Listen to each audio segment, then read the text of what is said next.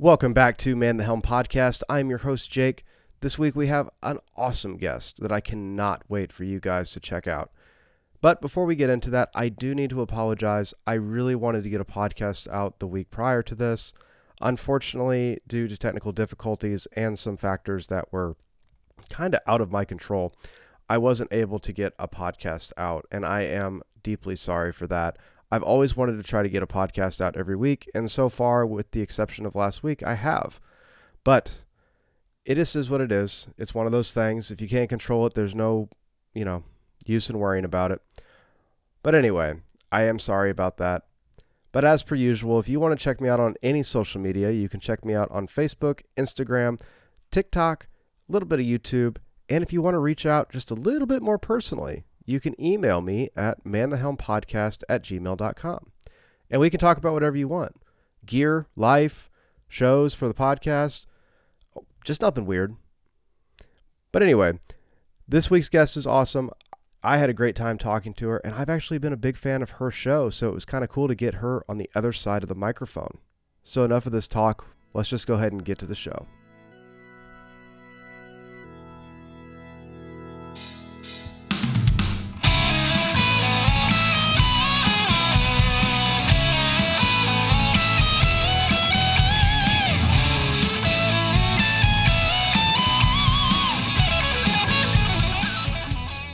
Welcome back to Man the Helm podcast. Today I'm sitting down with Kayla Creamer from the Distorted Opinions podcast. How's it going? It's going great. Thanks for having me. It's great to finally be able to join you on a show. I know you've been supporting us for a while, so it's great to be here. Oh yeah, I definitely have. And we're going to pretend we haven't done this before already. But yeah, technical difficulties and all. But before we kind of get into the Distorted Opinions podcast, I'd like to really know more about yourself, kind of where you came up with music, and then we can kind of get to where we are today. Sure, yeah. So I actually started playing music in about fourth grade. I started playing the flute, which I had wanted to play for a while at that point. Third grade, students could start learning an instrument, but they had to start on violin, which at the time I didn't really have much interest in violin. I really wanted to play flute, so they made you wait till fourth grade. Right. I started playing flute, took lessons for a number of years, and throughout high school kind of actually bounced around between different instruments. I started playing guitar, I think about 5th or 6th grade. I got into that because of my dad.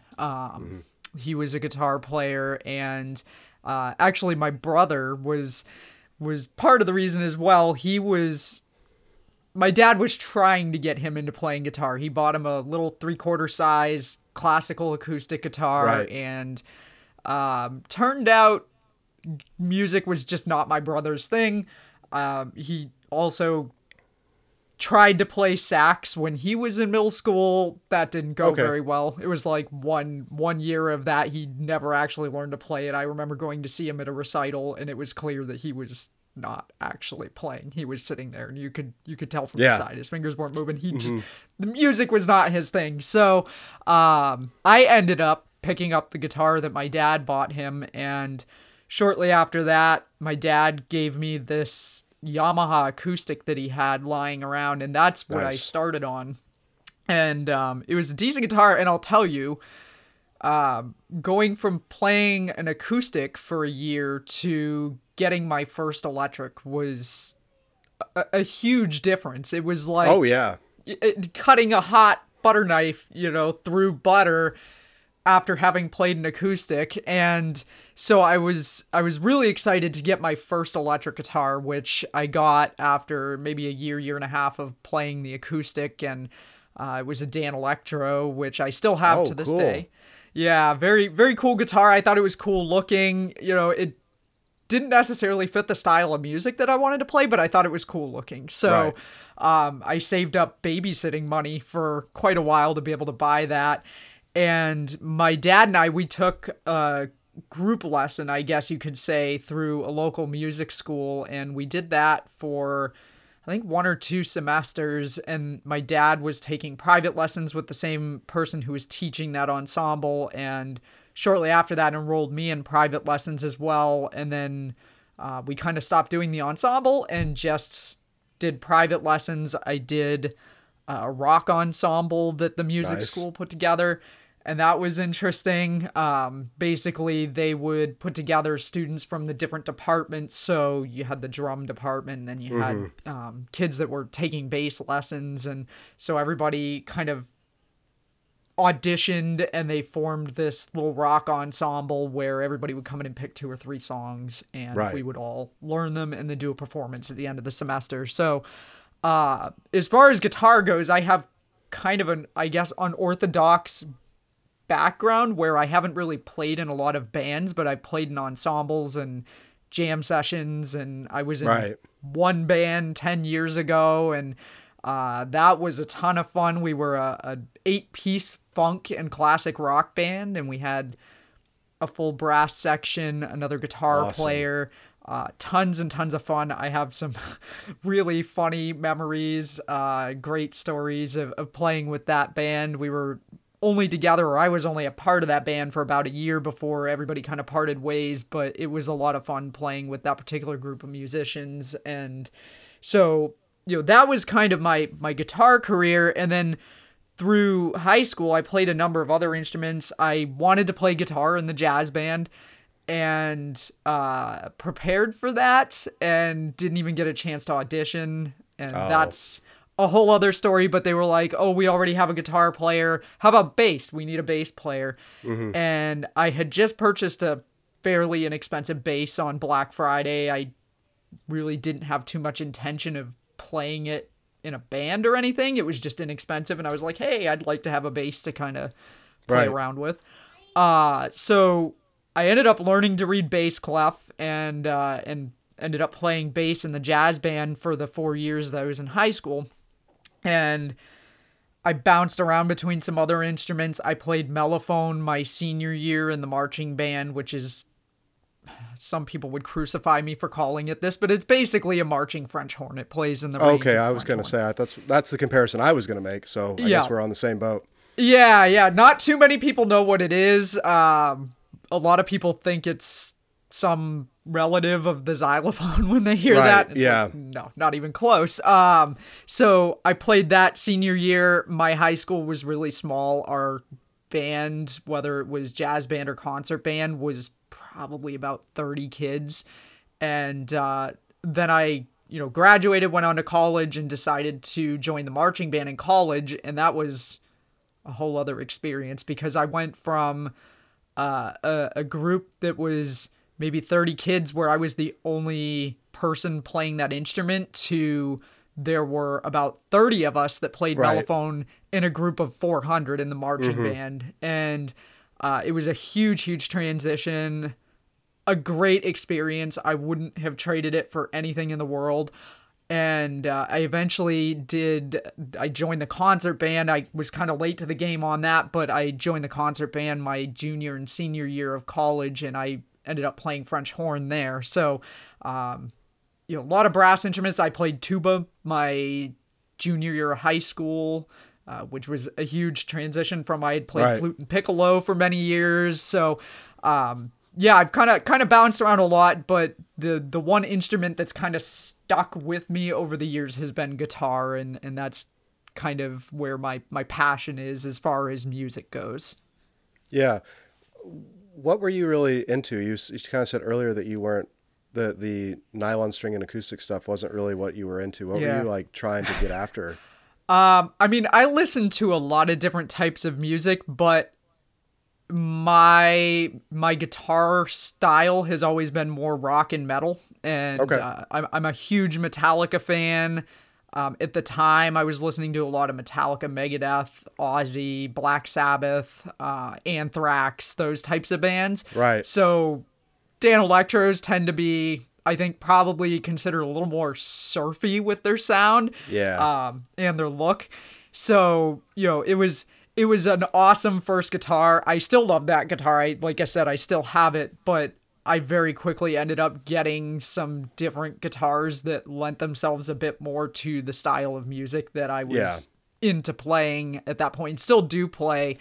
However, my tastes have evolved quite a bit over the last 20 years. So while I do still listen to a lot of metal and I like to play metal, I also like to play a lot of other genres of music, and big fan of blues music. I've always loved blues guitar.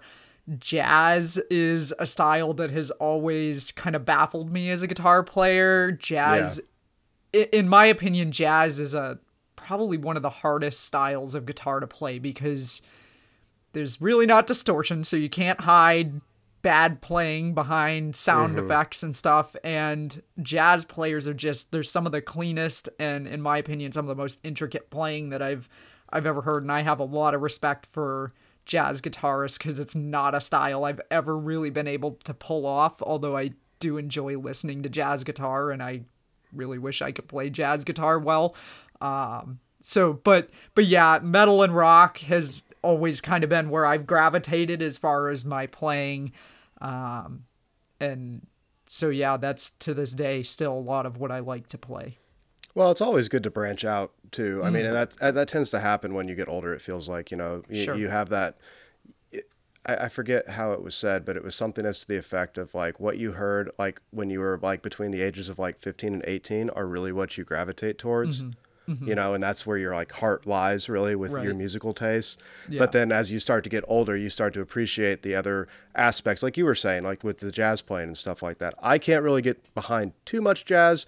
The fusion jazz stuff though I can because it's super shreddy and it's super intricate and I really dig that sort of thing. But Sure. the clean stuff with, like you said too, it completely baffles me. I couldn't sit in a jam and I couldn't carry anything with some of those players because it would just be crazy. Yeah. So I definitely feel you on that.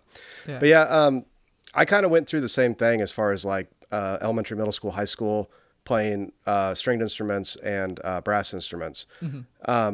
And it's kind of like, I don't know the right way to put this. You either have guitar players or people that more gravitate towards that sort of music with that instrument that either say there's no point in learning anything as far as like the musical side of education, and you have the complete opposite where it's like, no, you have to know this theory in order to, be productive. Right. Where do you kind of sit on that? Is that like I mean, so music theory, despite my many years of playing different instruments, is not really my strong suit.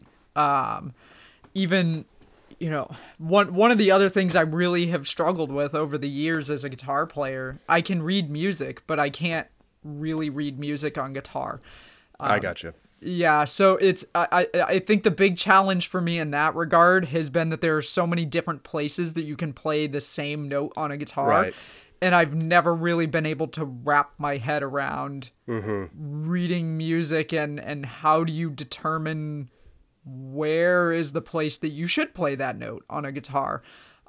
So I've very much been a tab guitar player. Again, I can read music, but when it comes to guitar, tabs are pretty much the only way that I can read music, so to speak, to play guitar. I don't feel like you necessarily have to be a person who understands all the nitty gritty to be a really good guitar player. I know people that are not classically trained. They don't necessarily know the theory, but they're incredible guitar players. Yeah. So, I don't think it's a requirement. And especially like with the pandemic and a lot of people being home, this is something that I kind of tried to hammer home with some people who were thinking about picking up a guitar, but they're like, oh, I don't know if I'll be any good at it. And I don't really know the music theory. I don't know how to read music on a guitar. And it's kind of like, just pick it up and have fun with it, Yeah. Everybody starts somewhere and you're not going to pick it up and be an expert by any means, but you'll never know whether or not it's something you enjoy doing unless you give it a try. And what better time than, we're all locked away at home with nothing else to do. So, I absolutely feel, it's great to know the theory and the fundamentals, but I don't think you have to know the theory to be a great guitar player. I know many people who are excellent guitar players that I can't hold a candle to them, and they've Yeah. never learned a thing about theory, never taken a formal lesson, any of that stuff. So Yeah, for me, it's always been like a roadmap, right? So yeah, it's like if I kind of know how to get there, I yep, don't need to know like exactly step by step on how to do something, but as long as I have an overall picture and a basic understanding. And I think it plays more into when you're jamming with people. Like if you go right, to a jam or if you go, you don't want to be playing, like if they were just playing like a simple power chord progression, you don't want to be playing the exact same thing they are. right, So, finding where those other chord shapes are at and being able to complement the other musicians you're playing with. I think that's really where it comes into it. right, But yeah, as far as starting, there's no reason why you really need to dive into that. Like you said, it's just pick it up yeah, and start and then you'll start to find what you gravitate towards. right, You already have somewhat of a bias towards what you like anyway in music if you're going to be picking up an instrument. So yeah, right, and just that's what I've kind of said the same thing to people before. It's just there's no point in talking about it. Just right, grab it and get it. And right. if it works, it doesn't. If it works, it does. If not, it's no big deal. And I think people are fortunate now where like I'm sure probably the same for you when you started playing. For me, there wasn't YouTube. There was none of No, this. Go yeah, online and there's tons and tons of videos that teach you everything you need to know about how to play guitar or play any other instrument. You could find websites where you could download tabs, yeah. and what was it, Guitar Pro at the time was the big thing Oh yeah, that I was using. But now there's so many resources out there that it's fairly easy to have videos at your disposal where you can just pick up an instrument and start to learn the basics of it without even having to take a lesson or kind of fumble your way through. Or right. like one of the things early on that I learned in taking lessons was we did a lot of ear training. Yep. So trying to figure out, listening to, yes, a CD of your favorite bands, and oh, I want to learn that song, and now you're sitting there listening to the same section of the CD over and over and over and over again while you try to figure out what the chord progression was. And I don't know, in some ways I feel like that might have been a bit of a blessing because it helped that there wasn't that, I guess, kind of like cheat sheet sort of Yeah. thing out there of, well, I want to learn this song, I'm just going to go to YouTube and somebody's going to play it for me. Or even like I've got an app on my iPad. If I have a song I want to learn to play and there's no chords available anywhere for it, I can pull up this app, search for a video on YouTube, and it will Right. generate the chords for me so that I have a basic starting point to figure out a song. And that's, I mean, I think technology has made it so much easier for people these days who want to get into playing an instrument to be able to do it and kind of not have to fumble their way so much through some of the things I'm sure you and I probably both experienced when we first picked up a guitar. So, I mean, it's cool in a lot of ways, but I think also there's a lot of benefits to the way I learned how to play. Yeah, I was thinking it's almost like a catch-22 because you have access to all this information and it's phenomenal. But this might just be my like old man screaming at clouds moment, but really it's sitting down and training your ear to listen to actual songs. And the best part about it is you're relying on yourself at that point, and you might not play it the way that the artist was playing it, but you come up with an interesting way to play that chord progression or that riff or that lick. Whereas if you just pulled up tabs, you have another random person that their interpretation of it. Right. Because I'm sure you remember too, most of those tabs that you were looking at were wrong. Oh, yeah. Yeah. You're sitting there trying to play it and you're like, this is definitely not what it is. Yeah. I remember it was so funny because I had at the house I lived at with my parents, we had a computer that was right in the living room. And that's what I would do. I'd go to the record store, buy a CD. Okay, I'm going to learn this song. And then I would go to the computer, try to find the tabs. And then my dad would just be like, what are you doing? Just go learn the song. Yeah. And that's what I would do. I would try to just pick out, or I got an awesome DVD one year. It was the Crossroads Festival. I can't remember what year it was from. But yeah, I learned a bunch of like blues standards off of that or that video just from watching them play, Sure. So Absolutely. I don't know. I was listening to somebody talk about like great like icons these days. And I don't think it's ever going to happen just because of social media anymore. Because like everybody is really, really good. Yeah, yeah, no, for sure. I've discovered so many different bands and musicians through social media that Yeah. I'm blown away by what people are doing in their own homes. I Mm-hmm. mean, people are putting together these albums and these videos that they're posting online, and they're doing it all by themselves, producing it themselves in their own homes. And uh, I remember when I was getting ready to go for college, and I was on the fence about what I was going to do for a major, and I was leaning toward maybe going into music. And so I had done some audition tapes for colleges, and Yeah. I remember recording those on a Tascam, was it a 4-track recorder to a cassette tape, and then I think I had the exact same thing. yeah, yeah, and it's so for me. I mean, even today, I feel like a real boomer in the Right. sense that I don't fully have a grasp on a lot of the digital technology that Mm-hmm. people are using to be able to create these things. It's kind of mind-blowing to me that there are a lot of guitar players that I follow, and they're putting out these phenomenal songs, and all it is them, and they've got these backing tracks of drums and bass that are smart programmed through their software that kind of match along with what they're playing. And for me, that's just baffling, because when I was recording stuff back in the day, it was me having to play all those instruments with a drum track that sounded really like a pre-programmed drum track. There was nothing Right. realistic about it.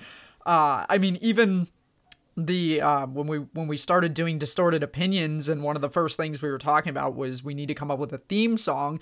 We didn't Mm-hmm. want to use some stock music online from somewhere, because we're kind of like, well, we're musicians, we Yeah. should write something and make something original. And if you've never heard our theme song, Which the is awesome, by drums, the way. thank you, I appreciate that. I So it took us, I don't know, 80 something episodes before I finally talked in more detail on one of our shows about the Yeah. story behind that. But it was so it was me on guitar, Ted, who's one of my co-hosts and one of my friends. We go back to high school. He kind of wrote the main riff for that, and so I recorded all the guitar parts. He ended up recording the bass part, but because it was in the middle of the pandemic and we didn't necessarily have all the recording equipment that we needed at our disposal, recording the drums was going to be a little bit harder. So that was my first time venturing into, I used a drum track that was built into GarageBand Oh yeah. as our drum track. And if you ask me, I don't think, if I didn't share the story, I'm not sure that most people would know that that was a digital, not even a real. I mean, I guess they probably recorded real drums to make all those stems and stuff, but I don't think most people would realize that that's not really one of us playing the drums in that recording. And that's kind of the extent of my adventuring into digital recording of Mm-hmm. music. So there's so much about it that just I'm still not up to speed on, and I wish I knew more about, because the stuff that people are doing are incredible. But like you said, there's so much out there right now, because the internet is just like a free for all of places, and it's fantastic. I think it's great that people can do that. I've discovered so many musicians that I'm like, why isn't this person getting more views on this video or more listens to the song? Because it's phenomenal. But there's so much out there, which Yeah. is probably why. It's just so oversaturated, Yeah, you yeah, know? for sure. And the great people do really stand out. Hmm. But once again, it's hard to find someone that's truly great because Sure. everybody is really, really good, Yeah, the bar's high. and that's one of the things I kind of wanted to talk to you about with like the podcast, because it's like you guys found a specific sort of niche for that podcast. And I think that's really what you have to do if you're trying to be somewhat successful on social media. Sure. Because if you broaden it too wide, you're not going to have no one's going to be able to pay attention to you. You're going to have Sure. you're trying to reach out to too many people too fast. You need to really focus down. So, when did you guys actually officially start Distorted Opinions? Yeah, so we started that about April of 2020, and it was Okay.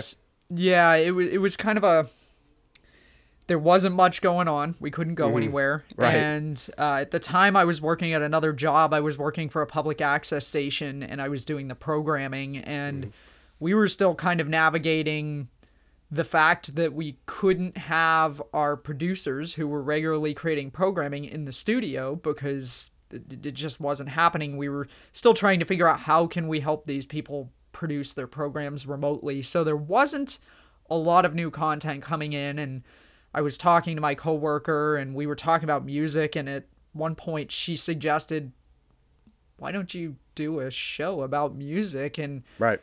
I am a person that up until that point, my role was behind the camera. You would never get me on the camera. I didn't like hearing my own voice. I didn't like seeing myself on camera. I had no interest in it. I had been on camera once at another job I had worked at where one of the producers of one of the shows wanted to have me on, and I was it was a terrible interview because I was so nervous, and I'm like, what am I doing here? I don't want to be on this show. So the idea of doing a show, I really had to kind of think about it because I'm like, I don't know if this is a good idea. And so I kind of put it out there. So my friends Matt and Ted, we all go back to high school. Ted had been hosting these jam sessions, and that's a whole other story. But I kind of reached out to the jam session crew on a text thread, and I said, I'm thinking about doing this music show. Is there anybody that would be interested in participating? I meant it more as a rotating guest kind of thing, but it turned into Ted and Matt ended up being regular co-hosts with me. And so the whole thing really started as, well, we've all known each other for a long time. We love music. We could sit here and talk about music for hours on end. I need some content to put on our channels that's fresh. Why don't we get together and create this show via Zoom? And it was never really intended to be an audio podcast. It was really intended just to be a video program that I could put on the channels. And so we had decided we want to get a few in the can so that we're not scrambling to get them edited. So I think we had 6 or 8 shows before we started releasing them. And at that point, we started talking. It was like, well, it really wouldn't be that hard for us to just extract the audio and make this an audio-only podcast as well.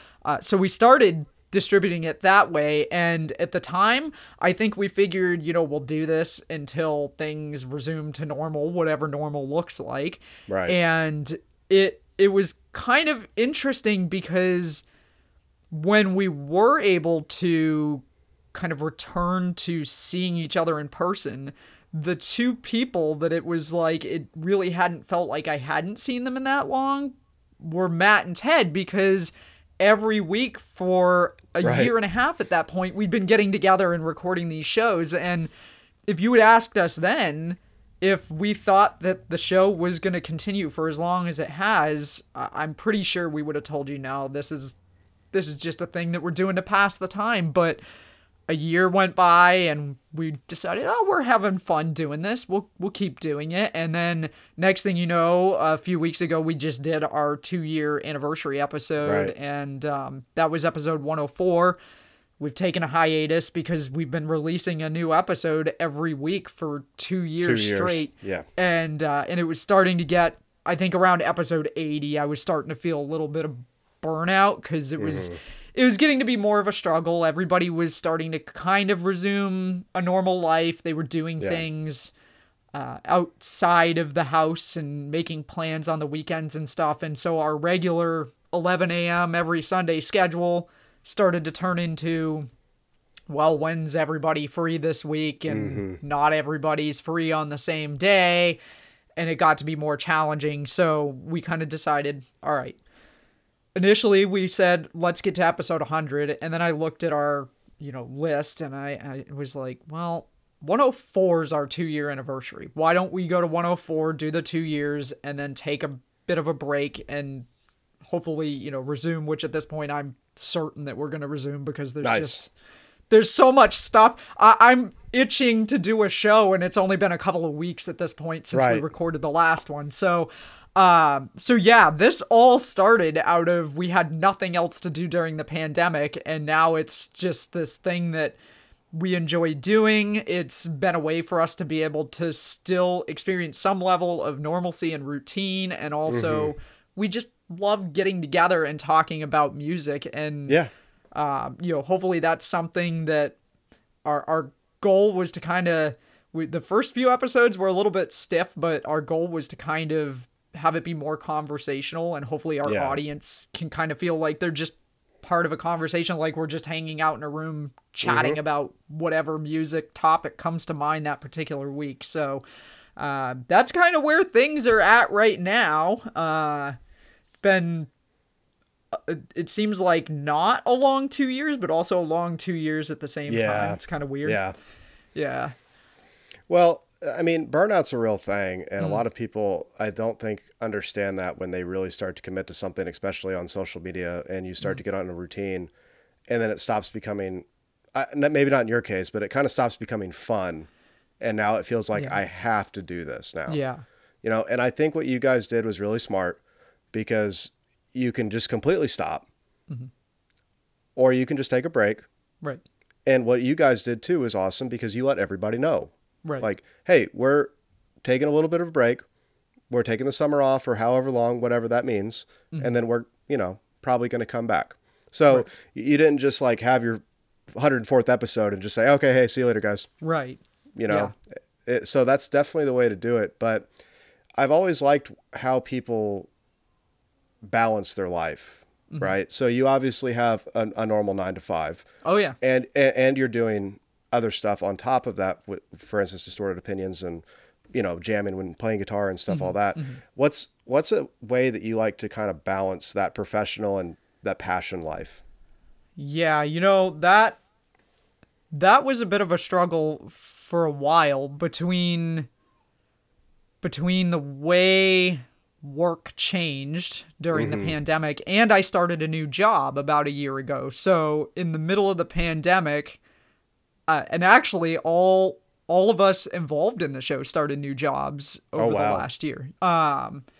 Keisha, who is a friend of mine who kind of came into it about halfway, a little over halfway through. She had been on as a guest on a couple of episodes, and then she came on as a more regular host to kind of help relieve a little bit of the pressure of Matt and Ted having to be there every episode. Right. She and I both started new jobs about the same time, and then Matt started a new job shortly after that, and then Ted started a new job a few months ago. So I think it's been a bit of a transition for all of us, and I think part of that, kind of fed into we need to take a bit of a break and regroup and figure out how this is going to work. And starting a new job for me kind of changed what the show became for me, because where it was just a thing that we were doing to be able to put something on the channels at work, the job that I took a year ago is less production based, and I've always been somewhat involved in video production in whatever job I've worked in. And so for me, it's become more of this is a way for me to continue being able to do some level of production. And granted, it's different than going out in the field with a camera and shooting something in the field.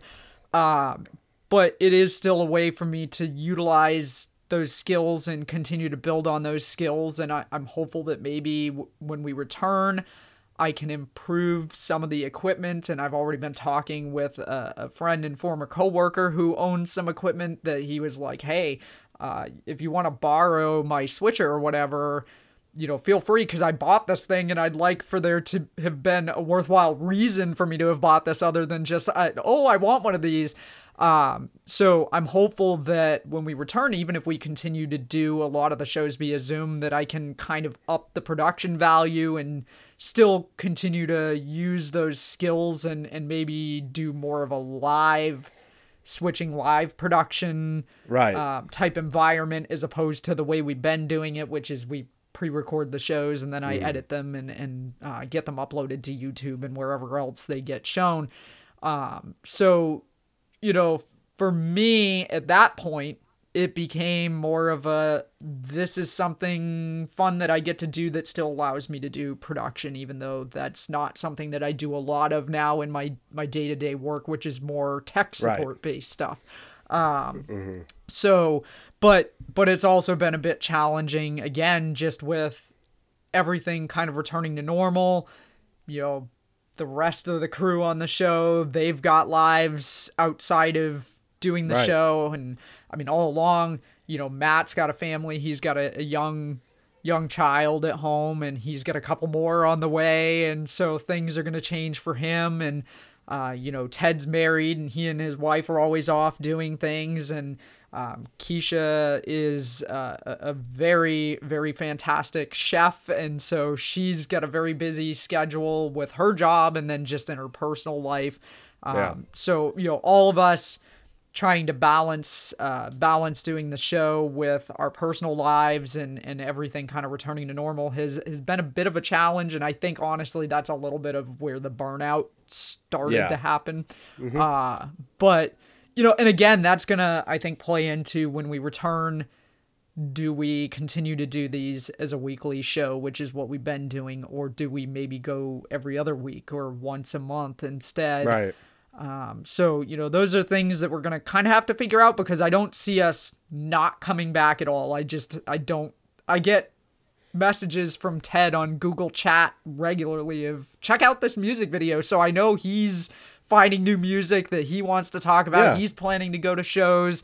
I've got a ton of stuff at this point that I'm chomping at the bit, that we kind of joked in our last episode that we're so used to the routine. Ted said, oh, I might need to just text you guys like, hey, can we hop into Zoom and just chat for a while, because this has become such a thing. And I was like, well, you know, if we do that, maybe we record it, and then if we get a little something that we can put out in between, you know, I'm not opposed to that. But you know, there's going to be a conversation that needs to be had about what's our workflow and the format going to look like when we come back from the hiatus. So definitely trying to balance between doing the show and everything else. I don't want us to burn out. I don't want it to become something that's not fun anymore, because then there's just no point. And everybody, I'm sorry. No, go ahead. Your audience will pick up on that too. Sure. If they start to realize that it's just like okay, now I got to put an episode out. Right. You know, you might not think you're expressing it, but it's going to come off as you're not having a good time anymore. Sure. You know, and you don't want to put anything out like that for people that are fans of yours. You know, it's not fair to them. Yeah. You know, so I think it's a good thing that you guys took a break, you know, and try to regroup a little bit, because last thing you'd want to do is maybe get like 5 or 6 more in the can, and then those just not be up to par with what you've already been putting out. Yeah. You know? Yeah. It'd almost be a waste of time. Mm-hmm. You know? Yeah. I mean, so was, and once we decided 104 is going to be where we cut it, I feel like we all had a little bit more energy too, because it was like, we've got an end in sight of where we can take a break. And I think we were a lot more enthusiastic, where for a while I feel like it was starting to become a struggle. And I definitely didn't want that to read through to our audience, that we're just doing this for the sake of doing it. You know, we wanted to have it be fun for us. And if it's not fun for us, I feel like it's not fun for our listeners and our viewers. Oh, so. Absolutely not. Yeah. It's also good too, because I can kind of tell from listening to the podcast and then talking to you now, there's no you guys don't have like an agenda to like monetize anything. You're just sitting down, having a good time talking. And I'm sure if something did happen like that, you guys would be ecstatic, but that's not like the end goal. You know what I mean? Sure. It's just about sitting down and having fun. And I think that's what a lot of people get confused about. I had a few people ask me about like, monetization on the podcast. And I'm like, dude, I only got like 11 episodes. No one's going to want to pay me anyway. And I don't even care about that. I'm just sitting talking to people that I want to talk to. I enjoy talking music with people. I enjoy talking with gear with people. And I get to talk to people that I have no business talking to. And I'm sure you've had that experience too on the podcast, right? It's like, I'm not anybody. Why do you want to talk to me? But hey, we'll sit down and talk for an hour, and it's going to be awesome. Yeah. You know, what's Yeah. some of the craziest people you've had on there that kind of was like a whoa factor for you, maybe? Oh boy. So the big one for us was we have a radio station, or had a radio station here in Boston, WAAF, that went off the air. They kind of joked that they went off the air and then the end of the world came with the pandemic, because they went off the Right. air and then literally less than a month later was when the quarantine happened, and people just stopped doing anything. But we had a station here, WAF. It got bought out by a Christian rock station that apparently has been going around buying up all kinds of rock stations across the country. And That's good. yeah, really disappointed. We were all disappointed when they went off the air. And it was actually a rare situation where I think it was maybe 2 or 3 days prior, they let the DJs know that they were going to be shutting down the station. They were getting bought out, and they actually wow. let the DJs get on the air for those last 3 days and do a farewell, which they talked about was a huge risk for their management, because I guess a lot of situations like that, they would just be like, okay, the station's getting sold off and you're Right. not going back on the air, because they don't know what that person's going to say when they get back on the air after that. That could cause a lot of big problems for them.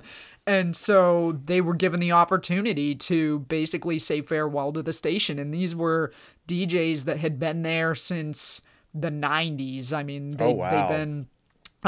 they had been there for a long time, and they had on all of these major bands in the last few days that had been on, the radio with them for interviews and played concerts that were sponsored by the station over the years. And so coming up on the 1 year anniversary of the station going off the air, we started kind of talking, and we were like, how cool would it be if we could get Mistress Carrie, who was one of the DJs at the station at the time? She was the music director when the station went off the air. We were like, how cool would it be if we could get her to come on? Because we release our episodes every Saturday at 7 p.m. Yep. And so this would have been released the Saturday before what would have been the 1 year anniversary of the station Okay. going off the air. Or actually, I think it was released the day of the 1 year anniversary of the station going off the air. So we were like, well, what's the worst that can happen? We reach out to her and she says no, or she doesn't respond at all because she's not interested. So we reached out to her and told her a bit about our show, and we were like, we're planning to talk about the 1 year anniversary of AAF going off the air, and we would love it if you would be willing to join us to talk a bit about that. And she responded back pretty quickly and was like, yeah, no, I'd love to come on. And we were like, really? We kind of had everything finalized New Year's Eve of 2020, and she joined us a few weeks later for the show, and we had talked about, we're only going to keep you to an hour because we know she's busy. She was, at the time, not working at another radio station yet, but she was working on her own podcast. And, of course, with nearly 30 years of experience working with that radio station, she had a lot of connections. So she was bringing some huge names onto her podcast. And here we are over here like, yeah, we're just a bunch of fans who have been listening to you on the radio for years, and we want to have you on. And she ended up staying on the show with us for nearly, by the time we were done chatting with her prior to the show, doing the show, and then talking to her after the show, it was almost 3 hours that she spent with us, which was just crazy.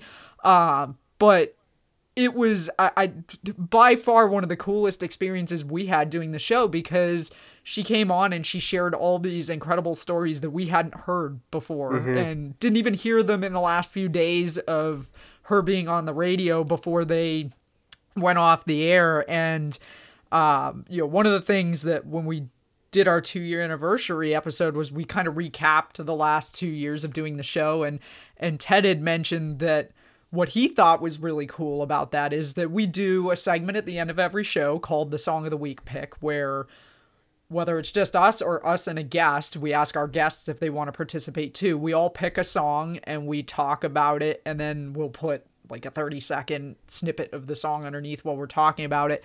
And so we had talked to her about, are you willing to participate in the Song of the Week with us? And she was like, sure, no problem. So, Ted had said what he thought was really cool is not only did she come on the show, but she participated in something that was our thing on the show, which was really cool for us.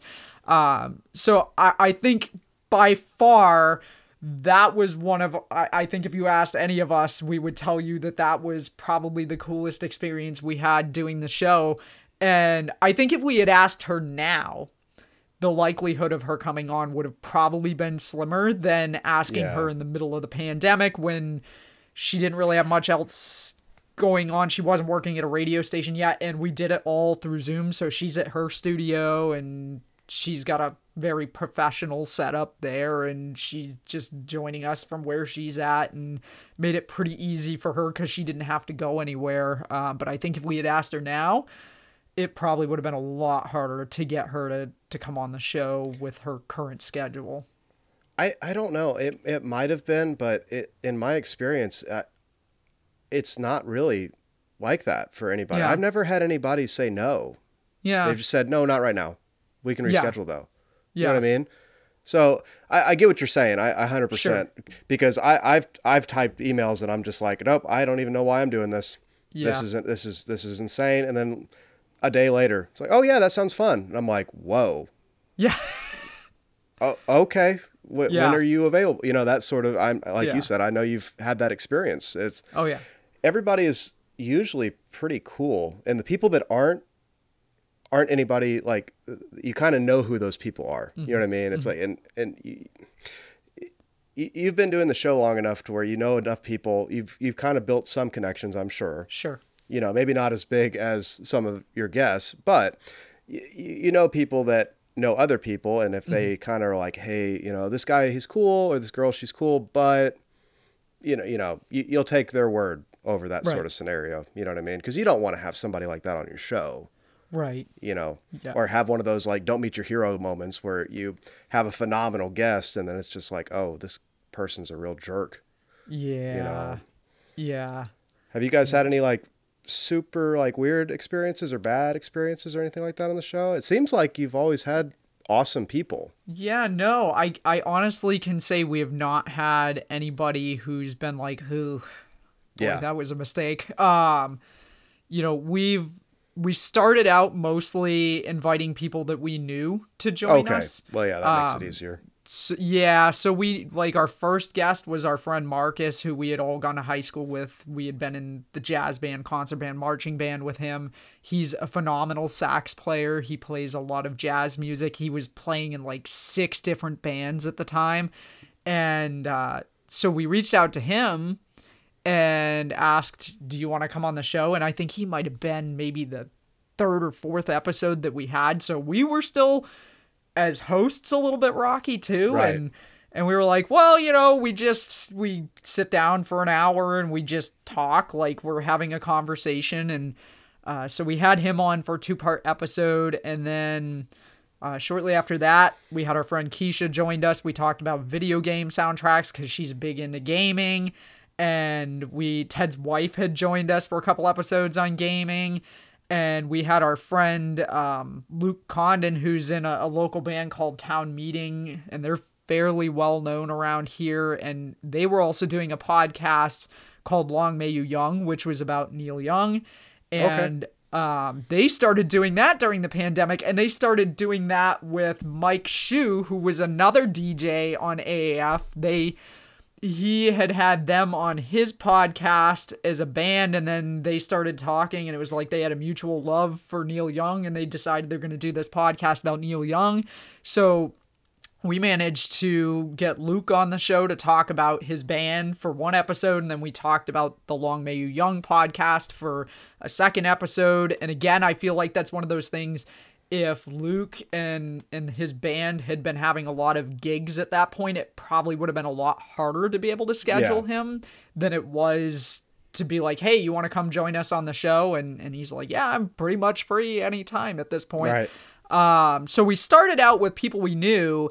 And then after maybe the first 9 months or so, we started to branch into people we didn't really know who Like Ted spends a lot of time on Twitch because his wife streams fairly regularly playing video games. And so he's gotten to know a lot of people through Twitch who are also musicians that either had their own Twitch stream podcast type of situation, or they played games, but they also happen to be musicians. And so he brought in, we had Ray and Joda from Slayer Bites, and those guys live out in Washington State, so they're 3 time zones away from us. We're on the East Coast. We had Jack from Jacketto Picks, who's in Australia, and that's wild. That was interesting to coordinate because he's talk about different time zones. He's like a day ahead of us practically. We had who else? We had the guys from Ritualist who are in Michigan, and they were our first full band. So we thought we were just going to get the guitar player and maybe one other band member, and we show up. We're on Zoom, turn on the cameras, and it's the whole band sitting there, and it's like, well, this is our first full band interview with a band. So that was pretty cool. And those guys Ted met through Twitch. Eli, aka Lefty Raffle, another Twitch streamer that Ted met who's out in the Denver area. So, we started to expand to people that we'd met online through different avenues who we didn't know them in person. Yeah. We talked to them through a chat, or, us in a chat and they're on a stream. And so it was really cool to be able to bring those people on the show and hear more about, their bands or their musical experiences. And, that's one of the things when we're looking for guests, we're not necessarily looking for people who are musicians. We're just looking for people who also have a love for music that want to come talk about music for an hour or so. And we've had a few people who've done that. They're not musicians, but they come on, they talk about music. So it's really our list or our lineup of guests has evolved a lot since the initial start of the show, where it was like, we're just going to have on our friends because this is what we're comfortable doing. And we know these people too. We started to find other people, or other people were like, hey, you should have this person on the show. Or like I'd found some people. I do an acoustic guitar group once a month called Guitar League. And the way that works is they bring in a guest musician every month who performs for about an hour at the beginning. They do a Q&A session about gear and techniques and other things. And then everybody breaks off into kind of jam groups, so to speak, for the second hour. So I've discovered a lot of people through that who I've had on the show as well. And that's been really cool too. We had Sean Fullerton on, who talked about, he's a vocalist and a guitarist, and he did a lot of damage to his vocal cords from years of not singing properly and not taking care of his voice. And so he came on and talked about how he had to have vocal cord surgery and how he had to relearn how to sing and how to sing properly, and how he's learned to, kind of to your point earlier about not learning the song exactly as it was written. He's learned to play in tunings that better fit his voice. And one of, I think, probably the most eye-opening pieces of advice that I've ever heard anybody give, or that I've heard recently anyway, was when he was like, play in the key that's best suited for your voice, because when you're out performing that, nobody's going to listen to that and say, well, that's not the key that the song's in on the record. They're going to recognize the song anyway, and they're still going to enjoy it. And that to me was an eye-opening thing, because I've always been a person where it's like, I want to learn it note for note exactly how it's recorded, but that doesn't matter when you're playing out in public and you're not playing along with the studio recording of a song. Unless you're a guitar player who's been playing for a long time and knows the song, maybe you would nitpick that a bit more, but the average person isn't going to notice. They're going to listen to it and just think, I know this song, that's a great song, and it doesn't matter that it's not in the same key or at the same octave. Yeah, after the countless cover gigs that I've done, it doesn't matter. It really doesn't. There was a piece of advice that somebody told me about playing live. It's nobody wants to see their next door neighbor playing on a stage. So if you're playing a cover gig, Yeah. it's songs they know, and you're engaging with the audience, and you're having it kind of like the podcast. If you're having a good time with the people you're playing with, it's going to go, that energy is going to go back to the crowd. Right. And then it's just kind of like a give and take as you're playing. Right. Yeah. And I don't know. I always try to have balance with everything, especially when it comes to learning stuff. So I kind of see it from two thoughts. I can learn it exactly the way the song is, and that's going to be good for me because it's like, I feel like I accomplished something. Also, when you do that, you learn a bunch of awesome tricks and little licks that you've never thought you could do. But when you're playing live, that's when you get to be expressive, and that's when you get to be unique, and you get to make mistakes, and you get to learn from those mistakes. So I think it's better to improvise in those situations. Sure. But yeah, that's always kind of been my approach with just about everything, trying to find a balance between, exactly what it's supposed to be and then your own creative outlet for that, whatever it is, whether it's music or podcasting or name whatever, and I've just really enjoyed the variety of guests that you guys have had. Like you kind of said, it's not like a set group. It's just people that love music and love talking about music, know. And the other thing I really love about your guys' show is I'm quickly realizing here in the past year how small this community of musicians really is. For instance, one of my favorite episodes with you guys was with Dustin Mitchell. Yeah. And Dustin and I have been back and forth for, probably at least a year. Wow. Maybe a little less. But we've been back and forth because he's just right down in Chattanooga. He's just not too far away from me. Yeah. But yeah, and I always try to put that in perspective because musicians aren't really a dime a dozen. We might feel like we're a dime a dozen because we're always interacting with other musicians. Sure. But even in the United States by itself, you're in a small niche of people that can actually do something that most people can't do. Sure.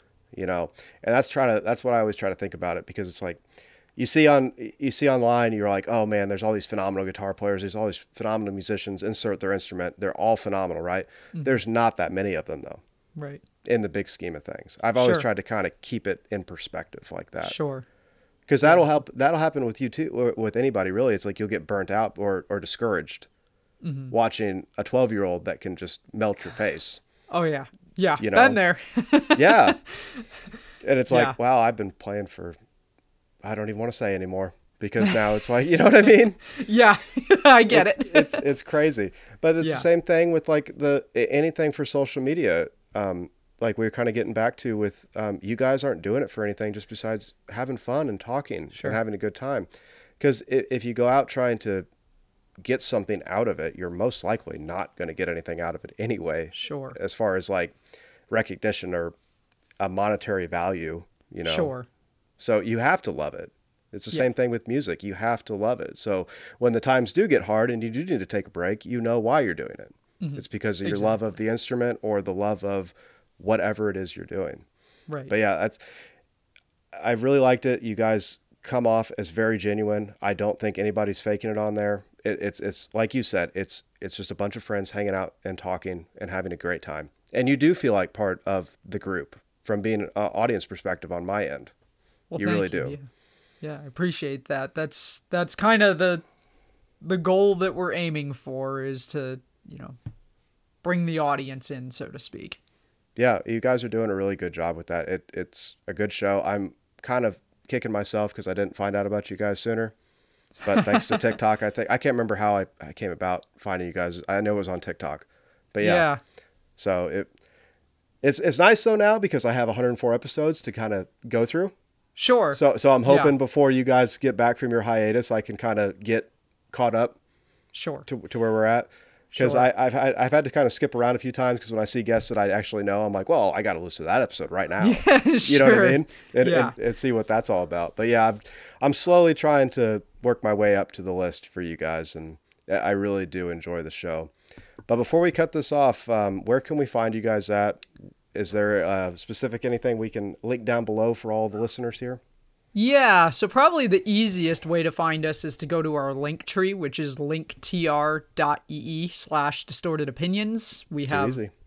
all of our links in there. We were giving our email address and then a whole bunch of other stuff, but that's got our social media accounts, it's got our email, it has our YouTube channel where you can find all the video versions of the Yep. shows, and we try hard to not make the show in such a way that you have to be watching it in order Yeah. to follow along with what's going on, although there are certainly some episodes where it's better if you do see the video version of it, but for the most part you can get away with listening to the audio only if you're somebody who does a lot of commuting and you want to listen to us.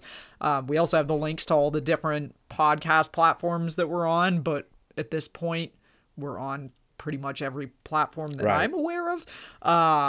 If there's some platform that people listen to that we're not on, then I'm happy to add us if somebody tells us, but we're pretty much everywhere at this point, but everything's in that link tree URL, so that's probably the easiest way to find us. Okay, too easy. And I'll have that link down below for everybody if they want to check that out. Last thing, when are you guys coming back?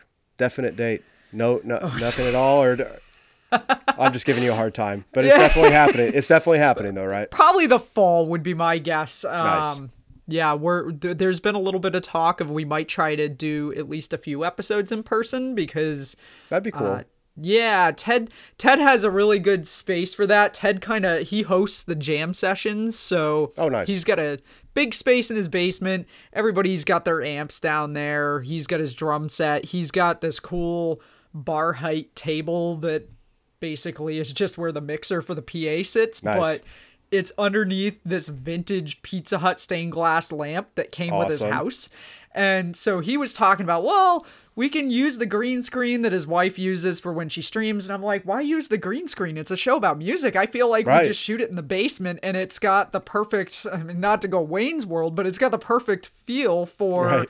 a music show. And I've got these grand visions of multiple cameras and lots of lighting, and it's probably logistically going to be a lot of work to shoot it the way that I'm envisioning it, but I would like it to look professional and not cheesy if we're going to do that. So, we've talked about maybe doing a few episodes that way. We'll see how that turns out, but the easiest thing I think for us is to probably continue doing most of our shows via Zoom because we can just hop on from wherever we are.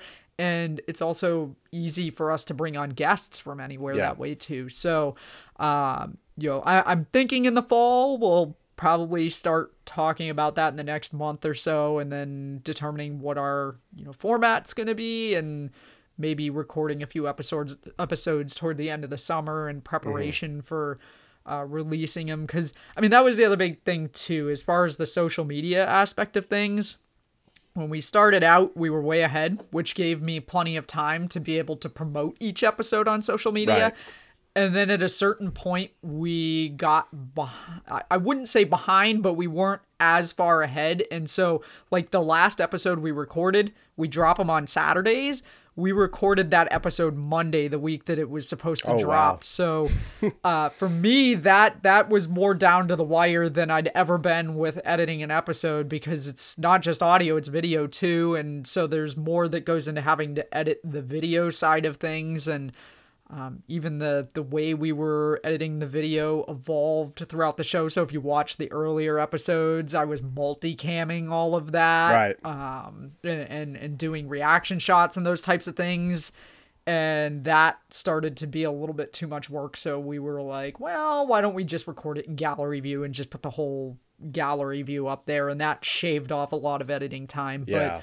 But it got really hard the last few months to be able to do a decent job of promoting the show because there just wasn't enough time to pull the clip so early on where we had lots of promotion of the show, and I could see where that impacted things in the numbers of how many views and listens we were getting on the episode because there was a significant drop off when I stopped being able to promote the show as well. So that's definitely one of the things that I'll be taking into consideration when we bring back the show, as far as how frequently we're going to do the episodes and, how far ahead we want to be. Because being far ahead is challenging too. If you're talking about something that's a little more time sensitive and you're 8 weeks ahead in the show, it's not relevant by then. So we don't want to be that far ahead, but we also want to have enough time to do a proper job of promoting the show. So